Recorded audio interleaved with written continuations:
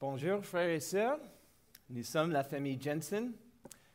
Good morning, brothers and sisters. We're the Jensen family. In 2018, we left Ontario, California for Ontario, Canada. See, they're easy to mix up, right? We traded palm trees and 65-degree winters for white Christmases and Februarys with minus 40-degree temperatures. And when you get to minus 40, Celsius and Fahrenheit meet. So you can relate to that here. We were sent by Foothill Bible Church, as you saw, through the missions organization Biblical Ministries Worldwide, to the cities of Ottawa and Gatineau in order to plant churches in French-speaking Canada. So the question maybe is, of all the places in the world, why Canada? Why Quebec? Well, you heard a little bit about that, but let's just say in Quebec, the real simple answer is that they are actively seeking missionaries because they need them, since only 0.5 to 1% of the population identifies as evangelical. The largest evangelical church movement in Quebec, in fact, only has 80 churches that cover a population of 8.5 million people. So imagine, that's one church for every 106,000 people. That would be like, in the city of Riverside, where there's 300,000 people, that there are only 3 evangelical churches to reach that entire population. So that's why we felt called and compelled to go to French-speaking Canada to plant churches there. So the first 3 to 5 years of our time in Canada consists of on-field training. This includes language learning, in our case, French. Cultural acquisition, where we see and visit culturally significant sites and participate in important events. And basically simply learn to live life in a new place. Do the simple things like shoveling snow out of your driveway or skating in an outdoor rink. It's just part of life there in the culture of Canada and learn to the culture of Canadians that way. And of course, we are involved in gospel ministry, evangelism, teaching, training, and discipleship with those we've encountered so far. And one thing that has come into mind often during the past 3 years in Canada is the reality of the decline of Christianity in the Western world. In fact, Christianity is in decline. The fact that Christianity is in decline in the Western world is well known. We feel that today. A gentleman named Lehman Stone, he was an adjunct fellow of the American Enterprise Institute and also a research fellow at the Institute for Family Studies. He compiled a 60-page report tracing the history of American religiosity and its recent decline. And he concluded that religiosity is declining in America, that the share of Americans who are religious is declining according to every metric. So just as the social and legal position of religion is deteriorating as well, and he says at the extreme, this change is manifesting as an increase in hate crimes against people of many faiths. So at the end of his study, he leaves us with this thought. He said, today, religious leaders face a crossroads. Their churches are shrinking as a share of the population and are shrinking in absolute numbers. They face enormous social and cultural headwinds. Furthermore, in recent years, religious engagement in politics has strayed far from the volunteerist support that could actually reverse secularization. So what he's saying basically is that the church in America is shrinking in numbers, the culture is moving against us, and we don't have the political strength to change the public policies that we see that are mounting against us. And I'm sure that you feel this along with me today. So the question is, how do we respond to this challenge? Well, you see, in my observation for the past several decades, the evangelical church has given its attention to political influence and power in an attempt to steer the culture toward righteousness. And so now it feels really depressing to think that that window of opportunity or that ability to shift the culture is quickly evaporating. So we ask the question again, how do we respond? Nearly 30 years ago, John MacArthur addressed this issue in his book entitled Why Government Can't Save You. And he wisely stated, we cannot protect or expand the cause of Christ by human, political, or social activism, no matter how great or sincere the efforts. He continues, God simply is not calling us to wage a culture war that would seek to transform our countries into Christian nations. So again, the question comes, what's the solution? He states, God has above all called us to bring sinful people to salvation through Jesus Christ. If we do not evangelize the lost and make disciples of new converts, nothing else we do for people will matter. No matter how beneficial it seems, none of it will be of any eternal consequence. Turn with me to the book of Acts and chapter 14 this morning. While we are living in the midst of this current politically threatening moment, it's encouraging to see that we do not have to live through this alone, nor do we have to live through it in fear. The church was born into politically threatening times, and it thrived. Opposition against the followers of the way, which, of course, we're all known now as Christians, it's been a reality from the beginning, and it always will be. If political activism is not the solution, then again, our question is, what is? Might I suggest this morning that it is missions? When the world presses in upon us, let us press into the work of missions. In Acts chapter 14, if you turn with me there, we'll be looking at verses 19 through 28, and we will find what I am calling the 4 G's of missionary work. And that is so that we can be helped to live faithfully in difficult days. We're going to look at 4 G's of missionary work so that we can be helped to live faithfully in difficult days. God, the goal, grit, and the gospel.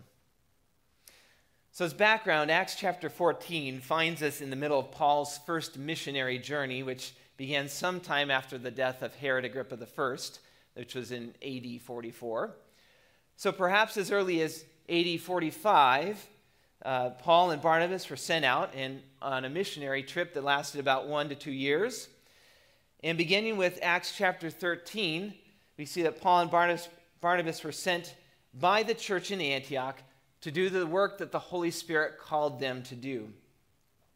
They traveled through the island of Cyprus, preaching the gospel to the whole island.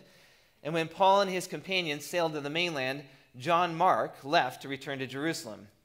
And so Paul and Barnabas continued, and they preached in the synagogues in Antioch, Pisidia, and Iconium, where the Jews and Gentiles believed. But there were unbelieving Jews that stirred up some of the Gentiles to persecute them. And learning of a plot to kill them, they fled to Lystra. And in Lystra, Paul healed a crippled man. And we're familiar of this story that the people of Lystra thought that Paul and Barnabas were the gods Zeus and Hermes, and they wanted to offer sacrifice to them. But of course, Paul and Barnabas, when they figured out what was going on, they would have nothing of that. And their friends, the Jews, came and stirred up the crowd, who then turned against them and caused trouble for them.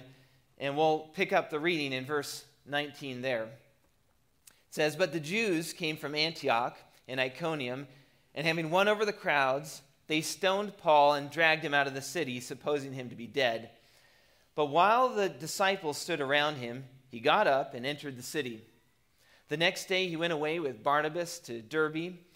After they had preached the gospel to that city and had made many disciples, they returned to Lystra and to Iconium and to Antioch, strengthening the souls of the disciples, encouraging them to continue in the faith, and saying, 'Through many tribulations we must enter the kingdom of God.' When they had appointed elders for them in every church, Having prayed with fasting, they commended them to the Lord in whom they had believed. They passed through Pisidia and came to Pamphylia. When they had spoken the word in Perga, they went down to Attalia. From there they sailed to Antioch, from which they had been commended to the grace of God for the work which they had accomplished.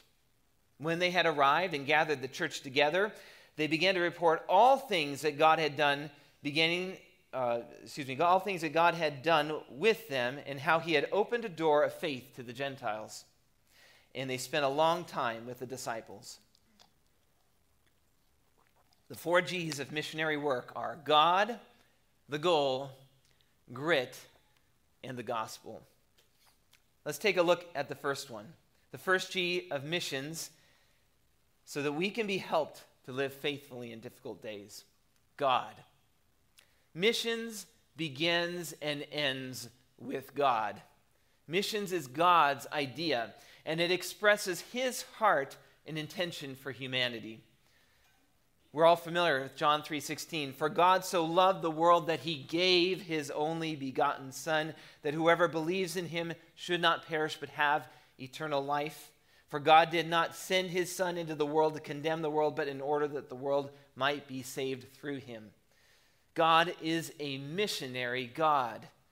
He sent his own Son on a mission to rescue broken and fallen humanity and a world that had been corrupted by sin.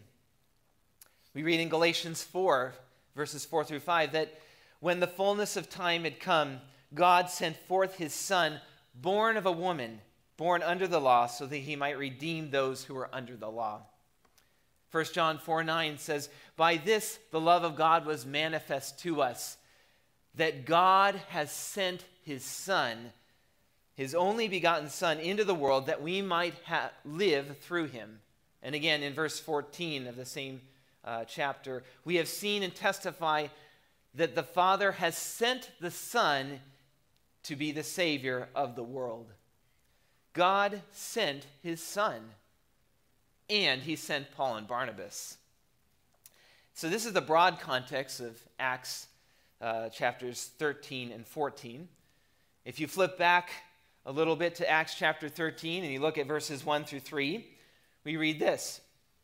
Now there were at Antioch, in the church that was there, prophets and teachers, Barnabas and Simeon, who was called Niger, and Lucius of Cyrene, and Manaen, who had been brought up with Herod the Tetrarch, and Saul. While they were ministering to the Lord and fasting, the Holy Spirit said, set apart for me Barnabas and Saul for the work to which I have called them. Then, when they had fasted and prayed and laid their hands on them, they sent them away. So we see the Holy Spirit, the third person of the Godhead. He had a mission for Paul and Barnabas. In working through the church in Antioch, the Holy Spirit sets apart and sends Paul and Barnabas for the work to which I have called them. God called, set apart, and sent them for the work. This was God's idea and God's work. And then when we get to the end of their mission, at the end of Acts chapter 14 and verses 26 and 27, we read this. They sailed to Antioch, and from there they had been, from which they had been commended to the grace of God for the work they had accomplished. When they arrived and gathered the church together, they began to report all things that God had done with them and how he had opened a door of faith to the Gentiles. So we learn firstly that they fulfilled the work the Holy Spirit sent them out to do. And secondly, that it was God's work through them. Notice that they were commended to the grace of God. Now, we're familiar with this term, the grace of God. And we often think of it in the context of meaning God's free gift of salvation to us. But this term, the grace of God, can also refer to the gifting or special help freely given by God to aid his people in the work he calls them to do. Just as Paul says this very same thing about himself. He says, according to the grace of God, which was given to me, like a wise master builder, I laid a foundation and another is building on it. That's in 1 Corinthians chapter 3. So Paul and Barnabas had been commended to the grace of God, to this special help, and they had been specially gifted by God to do this work. So what does it look like to commend somebody to the Lord? What did it look like for Paul and Barnabas to be commended to the grace of God? Well, I think we see that in Acts chapter 13 and verse 3. It says, when they had fasted and prayed and laid their hands on them, they sent them away. The result was that God worked through them to fulfill the Holy Spirit's mission. You see, I thoroughly believe to the depth of my being that missionaries thrive on the urgent prayers of those who support them, and especially of those local assemblies that have set them apart and sent them out for this work. Think about a forest fire. We live in Southern California or anywhere in California. We know about forest fires, right?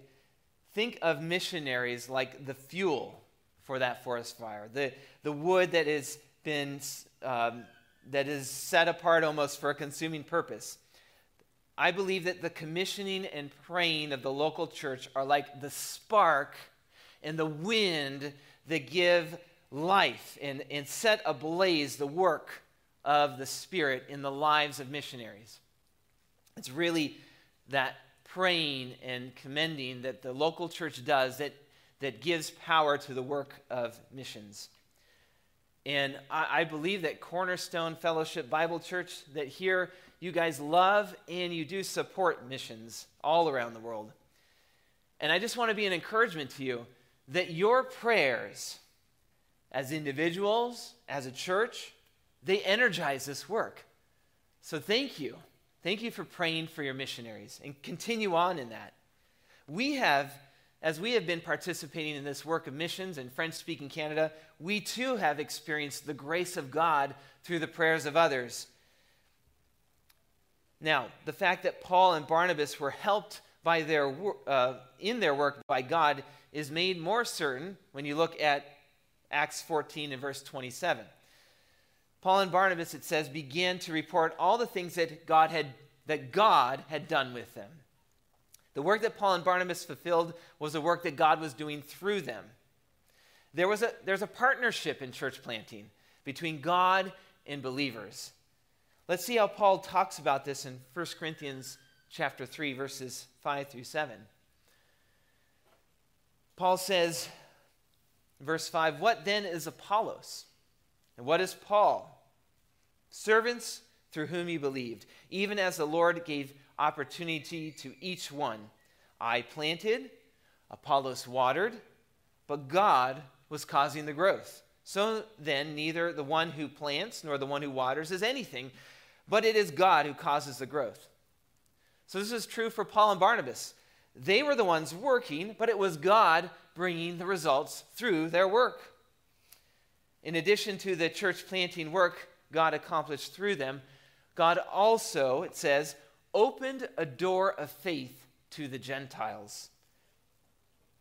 God opens the hearts of believers. In this case, Gentiles, who a group who was once thought to be unclean and outside of the grace of God. At least that became the common thought among the Jewish people. Previously, in their first missionary journey, Luke records that Paul turned to the Gentiles in Antioch, Pisidia, and his record is that as many as were appointed to eternal life believed. So we see God was at work in them. God was at work in the hearts of the Gentiles to cause them to believe. Missions is God's idea, God's work. He is a missionary God, and he sent his son, he sent Paul and Barnabas, and guess what? He continues to send us. Praise the Lord. We get to be part of this work with him. He continues to send us to the return of Christ. The first G of missions is God. The second is the goal. The goal of missions, I believe, is this repeating cycle of church planting to the ends of the earth. One of the reasons why I picked Acts chapter 14 and verses 9 through 28 is because it shows this beautiful picture of a cycle of church planting in just a few verses. And we'll look at, there's 7 different aspects we can see here. First of all, that missionaries are sent. We see, first of all, that Paul and Barnabas were sent. This is referenced in verse 26 of chapter 14, where it says, they sailed to Antioch, where they had been commended to the grace of God. They were sent by a local church, the church in Antioch. Paul and Barnabas were well known to the church in Antioch. Barnabas became acquainted with this church back in Acts 11. He was sent by the church in Jerusalem to see what was going on over there, and immediately he became a part of this new congregation and helped them to grow it. It says in verses 23 and 24 that he exhorted them all to remain faithful to the Lord with steadfast purpose, and a great many people were added to the Lord. So Barnabas had a fruitful ministry among the church in Antioch. Luke indicates that Barnabas was a man of character. It says that he was a good man, full of the Holy Spirit and of faith. Now, Barnabas was the one who brought Paul, who was still called Saul at the time, and he and Paul were at the church in Antioch, it says, for a whole year. They met with the church and taught a great many people. So you can see that Paul and Barnabas were well known to the church in Antioch. They were proven faithful ministers of the gospel. So well proven and so well trusted that they were sent with a large sum of money to go help with relief to the church in Jerusalem.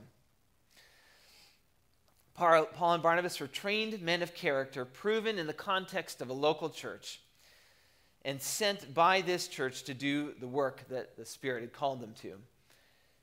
So they were sent. Next we see that, well, what do they do when they were sent? Verses 19 and 20 of Acts 14, we see that the Jews had almost killed Paul by hurling stones at them, but Paul miraculously revives, and they leave Lystra and go 40 miles southeast to Derbe, which would have been about a 5-day journey. And it says there he and Barnabas preached the gospel to that city. So they go. They were sent, and this was their habit. They went and preached the gospel. They preached to that city. Every place they went, almost every place, they preached the gospel. Now, I don't know about you, but even in the context of missions, when you know you're sent out for this very purpose, evangelism can still be a difficult thing. It's difficult for us to do as believers because after a while we realize that people are not always so excited to hear the message of the gospel because they have to first hear that they aren't good people, that we are by nature corrupt and sinful. And people are proud. They don't want to think that they need rescue. They want to rely on themselves. So it's difficult. We have to overcome this kind of challenge to go out and share with people this good news. But as difficult as it may be to evangelize, we can find ourselves, I believe, very satisfied and content when we have presented the gospel to someone and just kind of leave it there. But this is really incomplete. Jesus called us not simply to share the gospel, but to what? Make disciples, right? We were called to make disciples of all nations. And that includes baptizing and teaching them. There's a greater personal commitment and investment in making a disciple. And this is exactly what we see Paul and Barnabas do. They were sent, they evangelize, and they make disciples. But that's not it. We'll go on to read more about that. What does it look like to make a disciple? They had preached the gospel to that city, it says, and they had made many disciples. Well, a disciple is a learner. They brought these men and women to a place of commitment to Jesus Christ and then taught them. They nurtured the faith of these new believers. And I love the way Paul describes this kind of discipleship relationship in the book of 1 Thessalonians. Paul describes how he would interact with these new believers in this way. He says, "We were gentle among you, like a nursing mother taking care of her own children. We were ready to share with you not only the gospel of God, but our own selves, because you had become very dear to us." Discipleship is not an information dump. It's not just transferring knowledge to another person. It's a dear, sweet transfer of life. And we've come to learn that more and more. To make a disciple is first to share your life with them, to let them into your life, to let them know who you are, and to show a genuine love and concern for them. But it didn't end there for Paul, nor for Barnabas, because they made a habit of returning to these newly founded groups of believers in order to help strengthen these disciples. So here we go. They're sent, they evangelize, they disciple believers, and then they come back to strengthen them. It says, as we continue in Acts 14, they return to Lystra and to Iconium and to Antioch, strengthening the souls of the disciples, encouraging them to continue in the faith. When I read this, I asked myself this question: what does it look like to strengthen the soul of another? It sounds great, but I really wanted to have an idea. What does this look like? Well, in Acts chapter 15, in verse 32, we see that Judas and Silas, who were themselves prophets, encouraged and strengthened the brothers with many words. So it was clear that a big part of that is speaking truth into somebody's life. So what kind of words? Well, there's not time to look in the context of Acts chapter 15, but when the believers there were shaken in their faith by some news about what it meant to be a believer, they thought they had to become Jewish again. These two men, Judas and Silas, had a letter that encouraged their hearts that it was faith in Christ alone. And that's what strengthens us in our faith. That's how we strengthen others, is to reinforce and settle the faith in the Lord Jesus Christ. Now, I'm going to skip past verse 23 for the moment, but we read later, it says that Paul and Barnabas appointed elders for them in every church. So there's another part of church planting.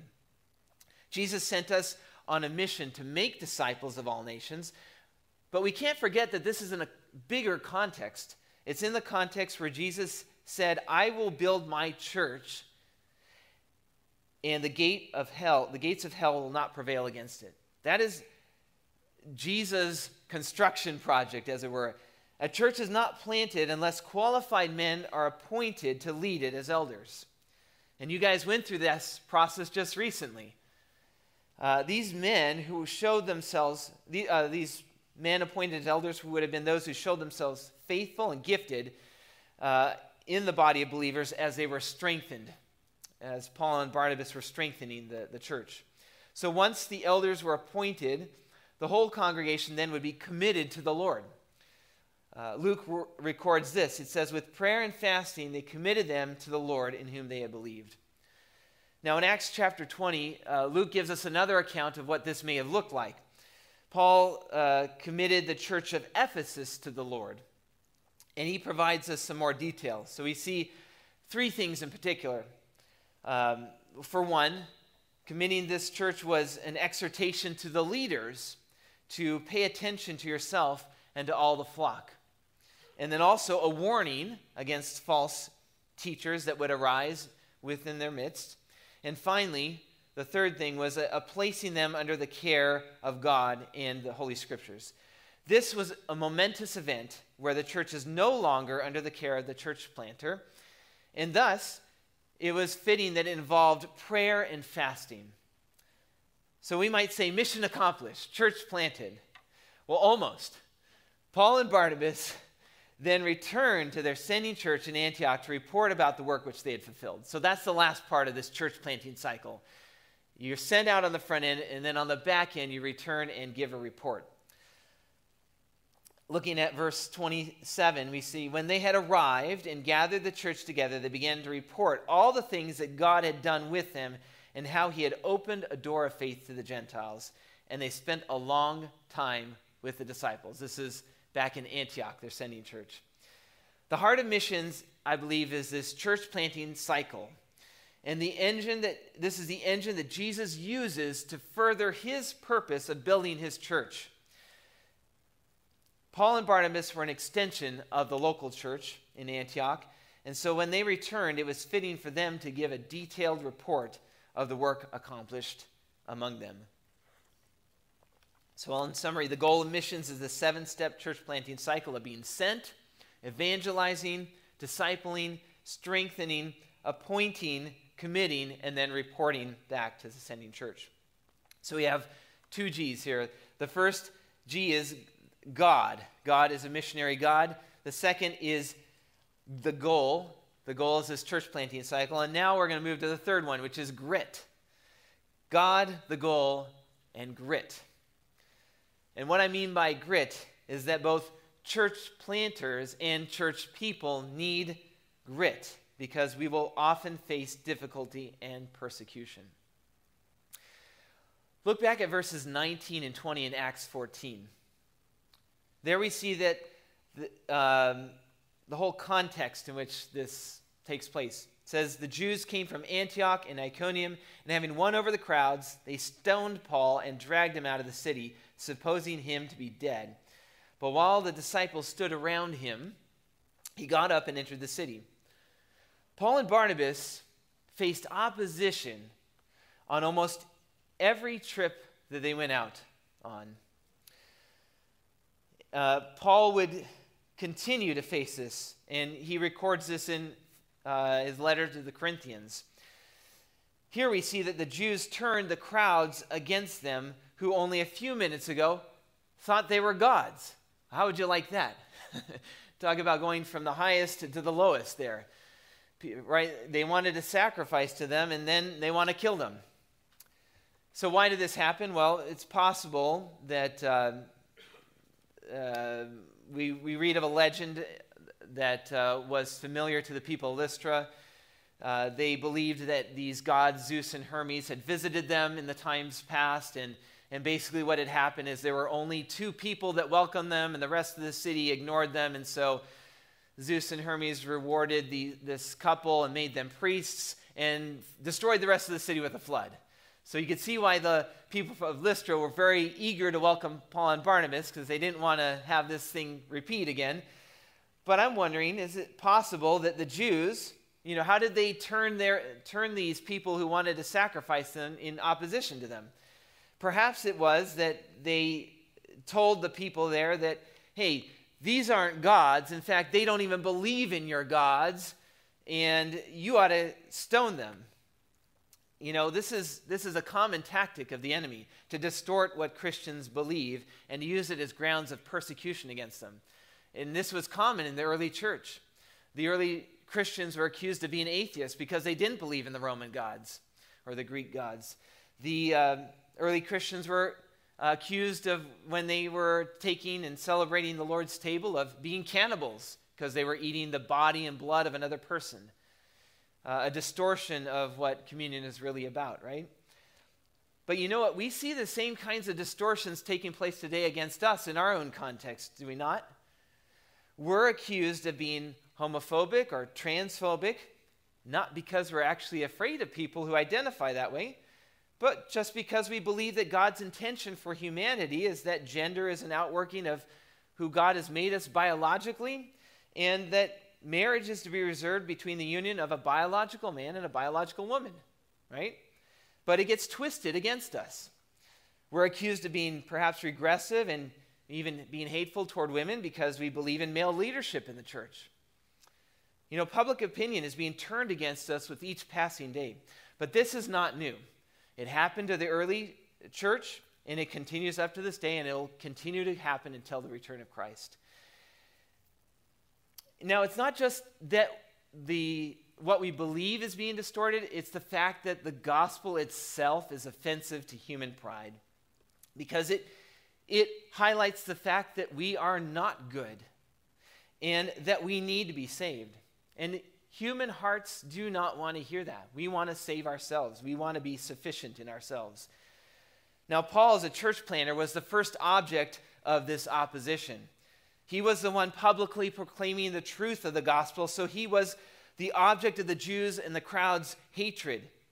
But it's not just church planters or even pastors who will face opposition in the world. It's all believers.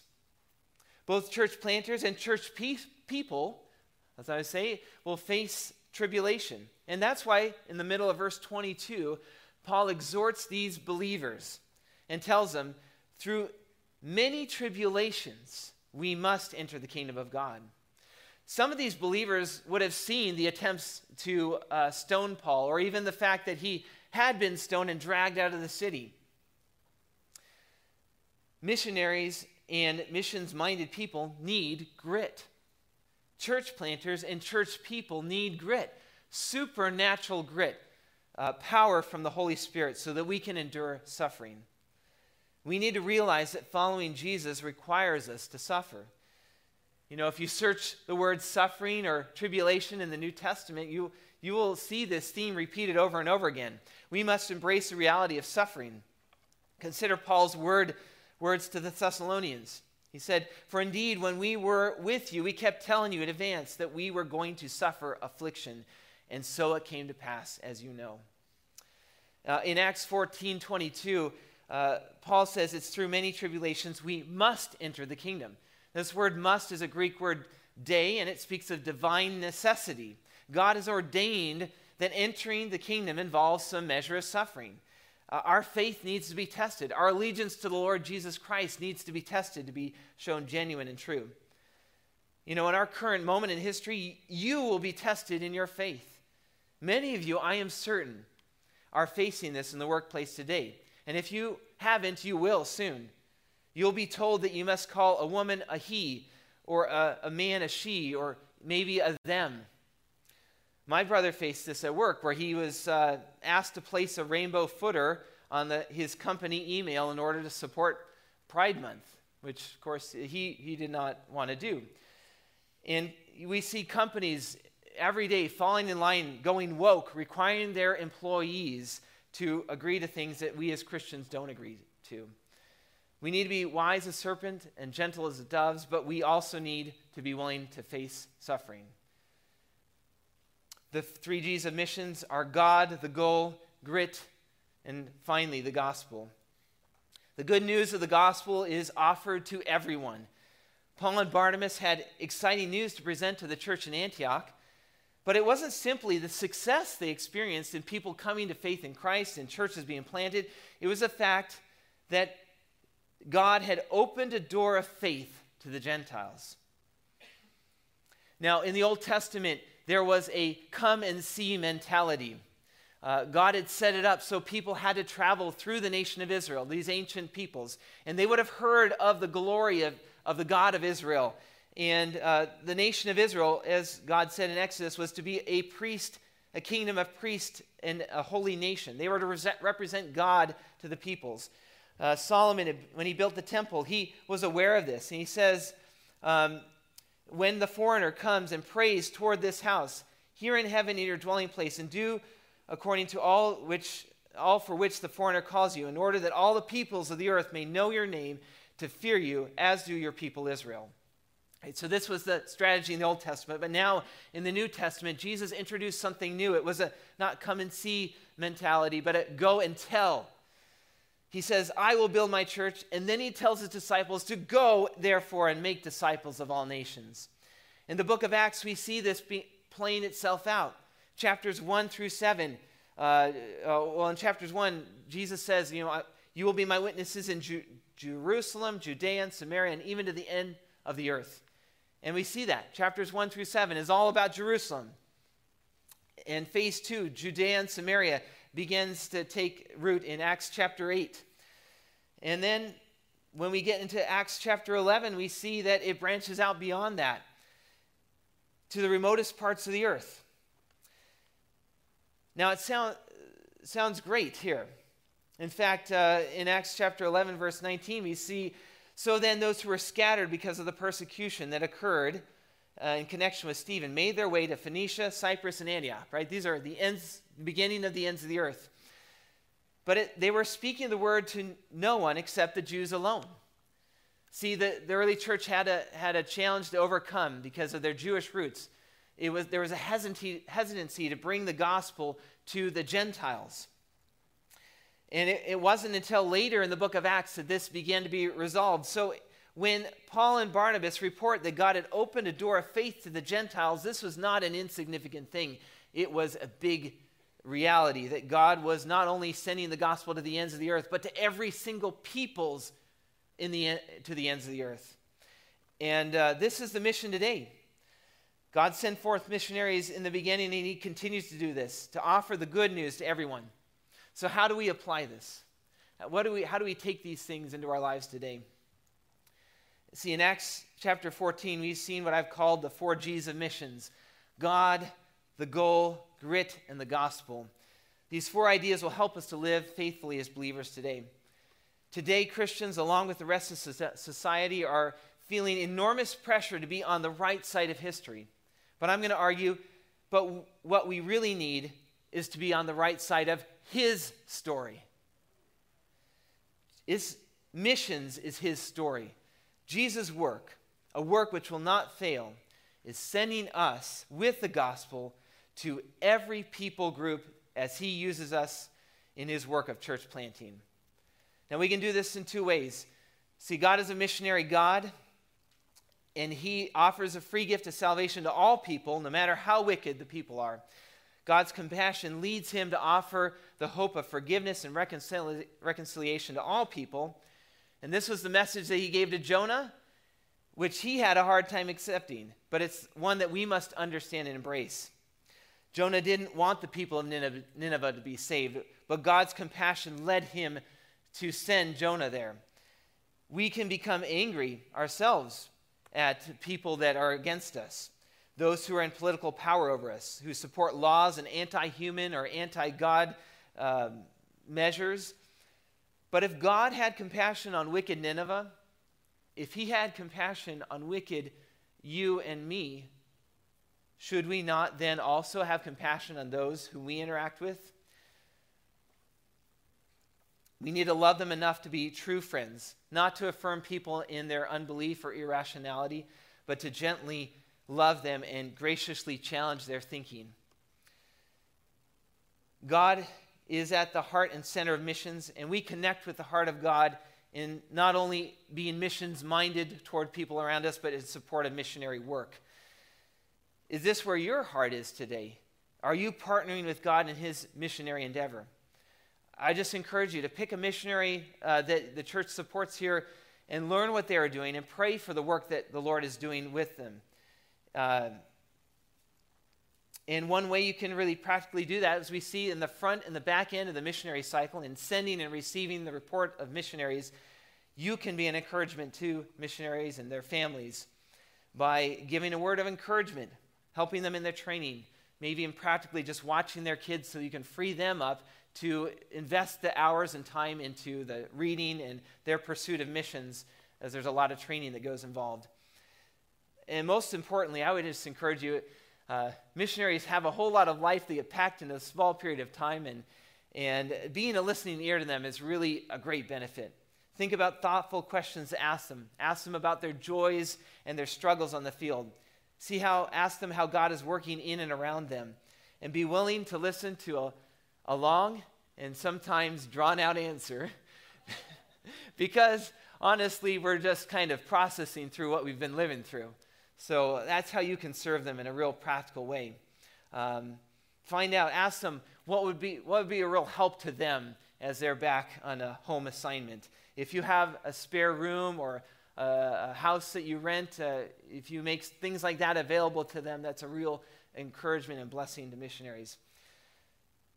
Thank you for your love for missions. And I just pray this morning that God would continue you in that way of thinking. And may God help us as we seek to apply the word of God this week and in the weeks to come.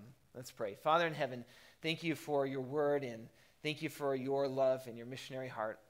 And we just commit ourselves to you this week and offer you our praise and worship in Jesus' name. Amen.